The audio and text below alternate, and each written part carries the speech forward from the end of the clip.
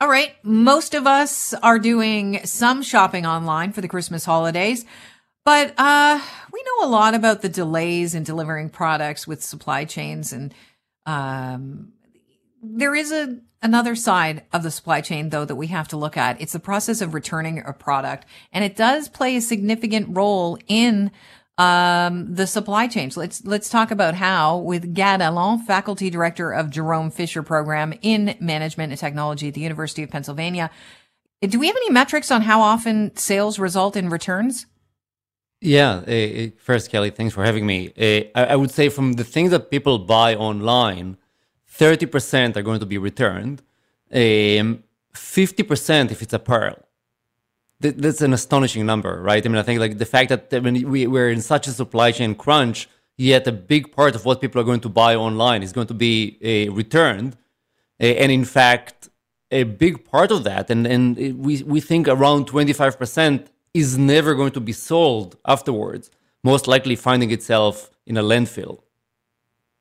Right. This is the reverse supply chain, and apparently it is super complicated to retrieve a product from a customer. So it's costly, it's inefficient. If that's the case, why are companies still, taking returns back from online sales? It's a great question, and I think you have to date it back to Zappos. I know it's by now many people probably do not remember, but when Zappos came, people were very hesitant. Just to remind people, Zappos was a shoe online retailer, and that changed the game when it comes to online shopping, because people were very reluctant to buy online, primarily because when it comes to apparel and shoes, it's not clear it's going to fit. And what Zappos said, well, you can return it at no cost to you whenever you want. And I'll give an example. My studies that people have done have shown that women's shoes sales increased by 50%. 60% said that they would not shop in a place that do not offer free returns. And I think that the change that Zappos brought basically required everybody to match it. Everybody had to go back and say, they do that, we can do it as well. And at this point, the ship has sailed. I mean, I think we're not going back to a place where you can actually say, we're not allowing you to return the product you just bought. Yeah, but we still want companies to be responsible with the products that they are inviting us to return. So what are the challenges when we ask a company to take back something we're unhappy with that we bought online?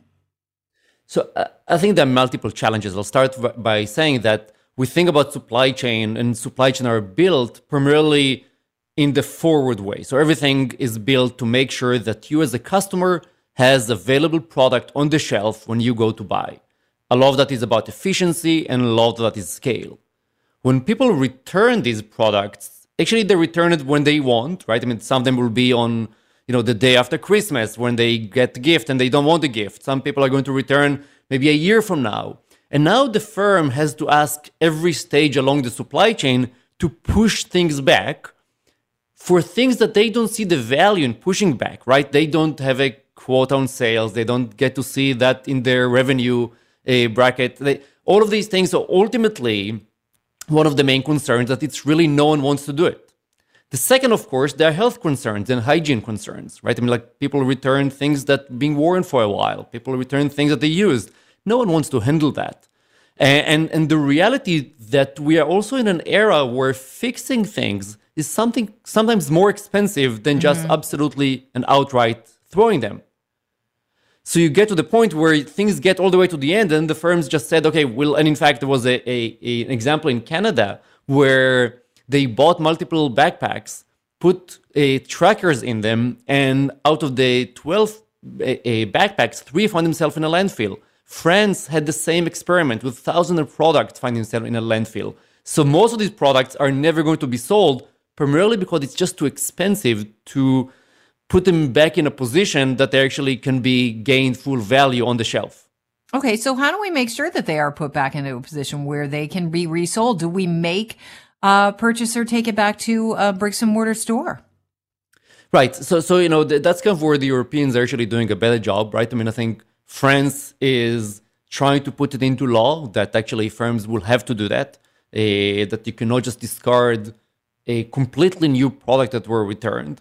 Another way to do that is to actually start requiring firms to be more responsible exactly for that. But the only way to do it is if customers demand that. Right at this stage, as consumers, we want things to be on the shelf as fast as we can. We want them to be in new condition, and we're not willing to bear the consequences of these returns. Yet there was a survey that showed 57% of customers returning an item would still shop from the same merchant if they had to pay shipping costs to make a return. A lot of people do look at that and pay attention when they're shopping online, especially at Christmas. Exactly. So that's, I think, really going to be the way forward. The way forward will be to say, yes, you can return it, but A, we might give you a discount if you're willing not to return it.